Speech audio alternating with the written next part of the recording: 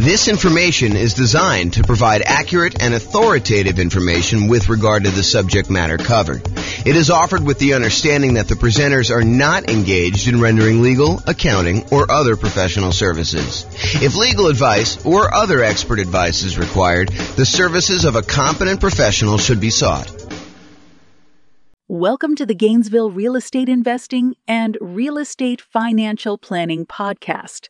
Learn all about investing in real estate in Gainesville, Florida, with a combination of real estate financial planning and modeling with numbers specific to Gainesville, plus syndicated, more generalized recordings of live and pre-recorded real estate investing classes, not all of them specific to Gainesville. Be sure to stay tuned after the podcast for a message from our sponsors. The following is part 3 of 6 parts of the class Overcoming Obstacles for Real Estate Investors. Be sure to check out other parts published as separate episodes. Okay, now we're going to cover overcoming negative cash flow. So here's the challenge. You're in a market where buying a property with a reasonable down payment gives you negative cash flow, or it's really close, or when you have property management, it's negative. Or when you have property management and you're putting stuff aside for maintenance and vacancy like you're supposed to do, it's negative. Or, something like that. Or maybe you're putting less than a full down payment down. You're buying something with Nomad. You're putting 5% down or something. And in your marketplace, it would be positive cash flow with 20% down or 25% down, but not with Nomad, which was true for our marketplace for a long time. Now it's really hard to make cash flow even with 20%, 25% in some cases. So the challenge is you have negative cash flow. How do you solve the issue of negative cash flow? So cash flow equals income minus expenses. So just like we did with down payment, we're now going to talk about 2 approaches to solve this particular challenge. We're going to look at different ways to reduce expenses, and we're going to look at ways to increase the income on properties. Okay? So for my brokerage business, I was a real estate broker. I still have a license, but I'm not really doing a lot of stuff. For my brokerage business, I created 2 new trademarked terms. So you guys can't go and steal these. But 2 new trademark terms I used. I had a lowest monthly payment guarantee, and I had a maximum cash flow guarantee.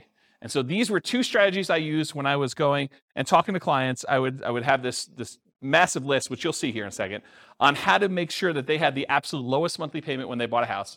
And then we'd have a separate checklist for how to make sure they had the maximum cash flow on a property when they did that. And I would offer them a guarantee on it. So there's some type of guarantee. I'm not going to talk about the details because I don't have time. But those are the 2 things I did. So what I'm going to cover tonight is based on those 2 ideas. Now, super important note. Not all of these can be used. And in fact, some directly contradict each other. So one might say you're going to, charge yearly for a rent, or you're going to charge monthly for a rent, or you're going to do something else. So they're like opposite ends of the spectrum or something. Some are extremely rare and uncommon. I'm just sort of including it to be comprehensive. And you can use what you can to optimize for your unique situation. So pick and choose what works for you, ignore the rest. This is sort of a checklist for you to go down and do it. In fact, I have a checklist. I think it's called something. How to improve your cash flow checklist or something like that. I don't know. Someone will remember it. I'll put the links to downloads in the show notes for people. Okay, so let's talk about reducing expenses. Here's part 1. This is pretty comprehensive. It's a pretty big list. So I'm just going to ask you the questions. You think about them. So can I put more down to reduce the amount I'm borrowing? You borrow less, your payment's going to be less. Can I put more down to improve your interest rate, lower loan to value? Little known fact, you put 20% down, you get one interest rate. You put 25% down, your interest rate gets better. It's a lot of times much better to put 25% than 20% down. In some cases, if you're doing owner-occupant, it's actually better putting 5%, but I digress. Next question, can I pick a loan with lower closing costs, especially if I'm financing the closing costs? So try to pick a loan where your closing costs are cheaper, especially if you're kind of rolling those into the loan. Can I put more down to eliminate or reduce private mortgage insurance, PMI? Your private mortgage insurance is insurance that you pay so that should you have a foreclosure, should the property go back to the bank, it protects the lender from the losses they may have. So you're paying an insurance policy to protect the lender for them agreeing to loan you more money to buy a property where you're putting less than 20% down. Can I pay for private mortgage insurance in one upfront lump sum payment instead of monthly? That'll save on your monthly costs, improve your cash flow. Has my equity increased enough to request the removal of private mortgage insurance? So if your property value has gone up, you paid down the loan enough where you're now below 80% loan to value, and your lender will remove PMI for you if you make a request. Can I change the loan term? Oh, I missed one. Can I get seller concessions from the seller to buy down interest rate and or cover closing costs? That's another way. Can I change the loan term to reduce my payments? I heard at one point recently that they might be bringing back 40-year loans. Yep, so 40-year loans. So someone says that they're here now. So if you do that, you increase your loan term, you might actually have a lower monthly payment doing that. If you were considering doing a 15-year loan, you could do a 30-year loan, which is much more common. Can I get an interest-only loan where you're not paying any principal each month? That'll lower your payment pretty considerably. Can I get a negative amortizing loan? Not that I would recommend this, but you can get loans where you're not even covering the amount of interest that is accruing on the loan and that your mortgage balance is actually going up each month. So it's negative amortizing. The mortgage balance is going up instead of the mortgage balance going down, which is a regular amortizing loan. Can I change the loan term to reduce my interest rate? Sometimes if you go to a 15-year loan, the interest rate's better. Can I get an adjustable rate mortgage to lower my interest rate? And actually, Austin was going to remind me, and I think this is probably the appropriate time to say it, but a lot of mortgage companies, mortgage brokers now are recommending, just because of the nature of our market, some of these like a 1 year at one interest rate, the second year at a different interest rate, and then by the third year, your interest rate is the normal one for the rest of the 28-year for a 30-year loan.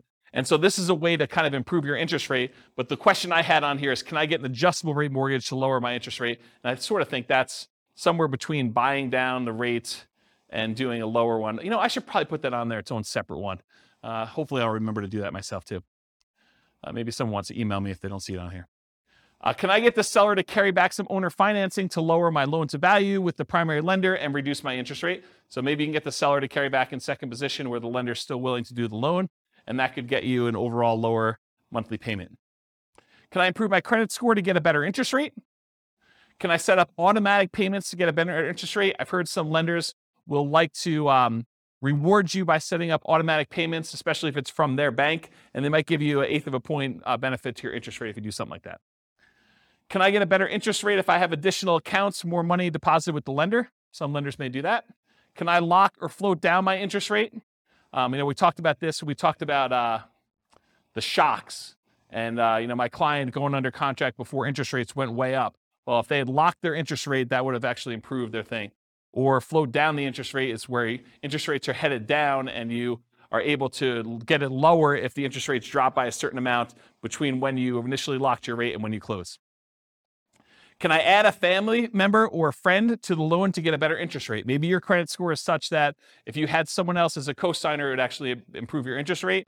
And then on the counter side of that, can I remove a weak borrower to get an interest rate? So you and your new spouse are in love and they do not have a really good credit score, but you are committed to buying a house together. Well, it might be better for you to buy the house yourself and then add them to title. Go talk to an attorney and add them as an owner to the property, but they're not on the loan because it would actually hurt your interest rate to do so. Where was I here? Can I partner with someone to get better loan terms? So could partner with a better qualified person. Can I find another lender with better rates or fees? Have rates dropped enough for me to refinance and get a better rate? Is my loan old enough where I would be willing to refinance to extend the term of the loan? So maybe you got 20 years left on it. Maybe you refinance it. Now you go back to a 30-year term and maybe also get a better interest rate to lower your monthly payment. So those are the strategies with your lender. Strategies if you own another property. Can I do a cash out refinance on another property to then buy or refi this property? So you got a lot of equity somewhere else. You pull money out of that one. You use it to put 25% down and maybe instead of 20% down to get a better interest rate on the one you're buying. Does it make sense to cash out refi another property to put a larger amount down on this property? I think that's what I just said. Should I do a rate and term refinance in order to get an overall better monthly payment before financing this property? So maybe you're going to go over the 10 loan limit, or maybe you're going to go over some other limit that the lender has where you go into a different pricing tier and you want to go and refinance another property to improve cash flow on that before you go buy this one and kind of lock yourself in where you can't quite do it as easily after that. Any questions on this so far? Cool. Searching for homes. Can I search for properties where the seller is willing to include seller concessions? Seller concessions is money that the seller is willing to provide to you when you go buy a property that you can use for closing costs, including buying down the interest rate in your loan to make it a better interest rate. Can I search for less expensive homes, as another example? Making offers. Can I offer less to reduce my purchase price? If you offer less and you're able to buy the property for less, you end up borrowing less, you end up paying less in monthly payment. Can I ask for seller concessions to buy down my interest rate? In some cases, it may be better for you to take the money and ask for seller concessions instead of a discount, because the amount you would save monthly payment-wise is better for you to have used that money to buy down your interest rate than to get a discount. Is the seller's loan assumable and has a better interest rate than I can get now? This is going to be true for a little while. We've got a whole bunch of really good low interest rate loans out there. This could be a strategy you might want to employ. Would the seller consider wrap financing, and would that be better terms than I can get now? So offer to do some creative financing with the seller, see if they're willing to do that. Can I buy the property subject to the existing financing, more appropriate wrap financing, where you're able to do that? Can I buy the home on installment land contract, get better terms? Can I get private financing with better terms from family or friends? Maybe grandma wants to loan you money for 30 years at 3, 4, 5% because she's got it in the CD. Can I pay cash for closing costs to keep my monthly payment lower than if I finance them? And finally, on the making offers point, can I buy properties that do not require rent-ready or fix-up costs and use that money as down payment, or to buy down interest rates instead? Any questions on this list? Is this helpful? Seeing all these? So instead of buying a property that needs paint and carpet and all that other stuff, and you're going to need $10,000 after you close, use the $10,000 to go buy a property that doesn't need that work and buy down your rate instead. Owning and managing property, can I correct incorrect information with the county assessor about the condition or the characteristics of my property to lower my property taxes?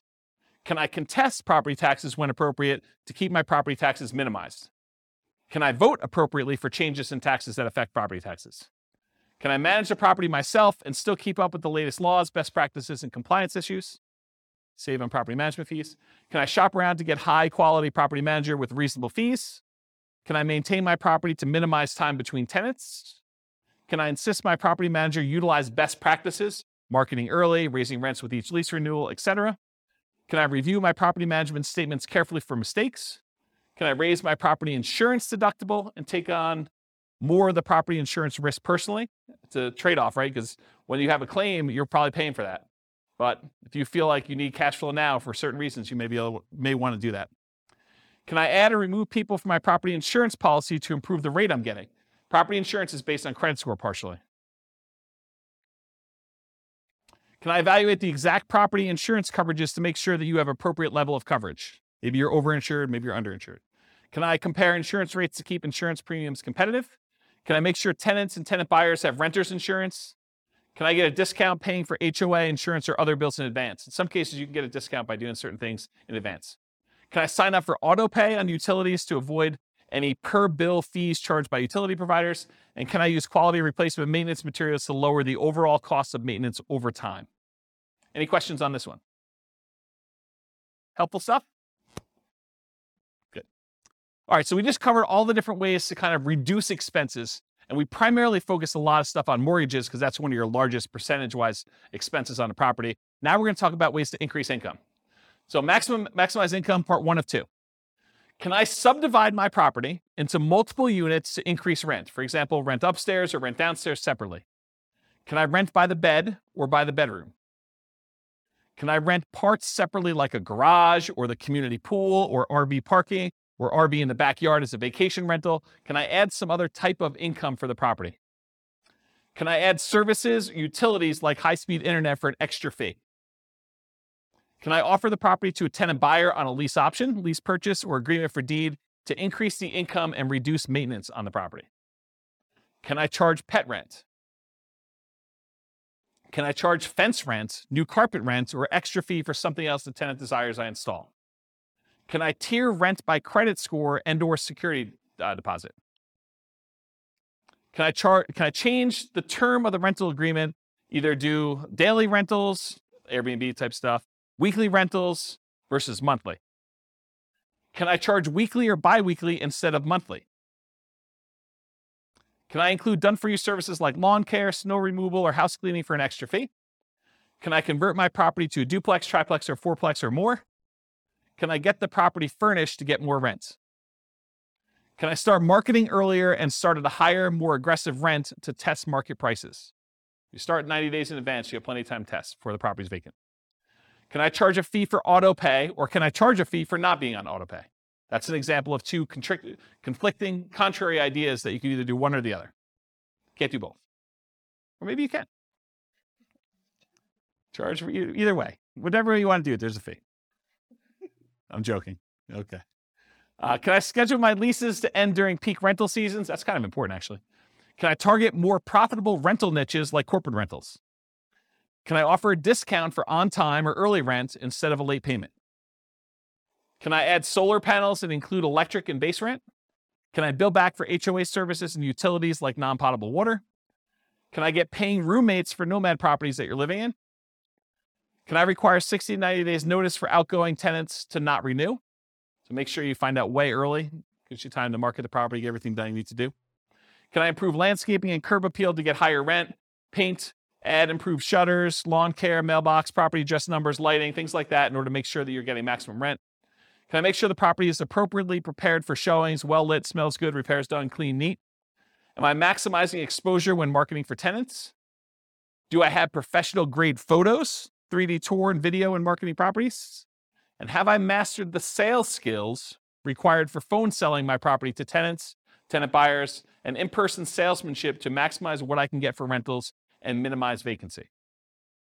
Did I miss any? Good list? This concludes part 3 of 6 of Overcoming Obstacles for Real Estate Investors. Listen to the next episode, part 4 of 6, on qualifying for loans. With home prices up, mortgage interest rates up, and rents up, but not quite enough to counteract the higher prices and interest rates. Cash flow on rental properties in Gainesville is harder than ever. Book a call with the Real Estate Financial Planner to apply our proprietary 88 strategies to improve cash flow on your rentals.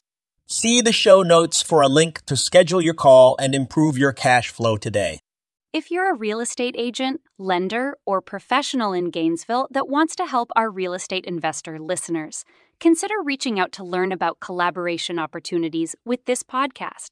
We'd love to add more value to our listeners by having you assist our investors buy, sell, and finance their real estate investments. See the show notes to schedule a call to discuss collaboration opportunities.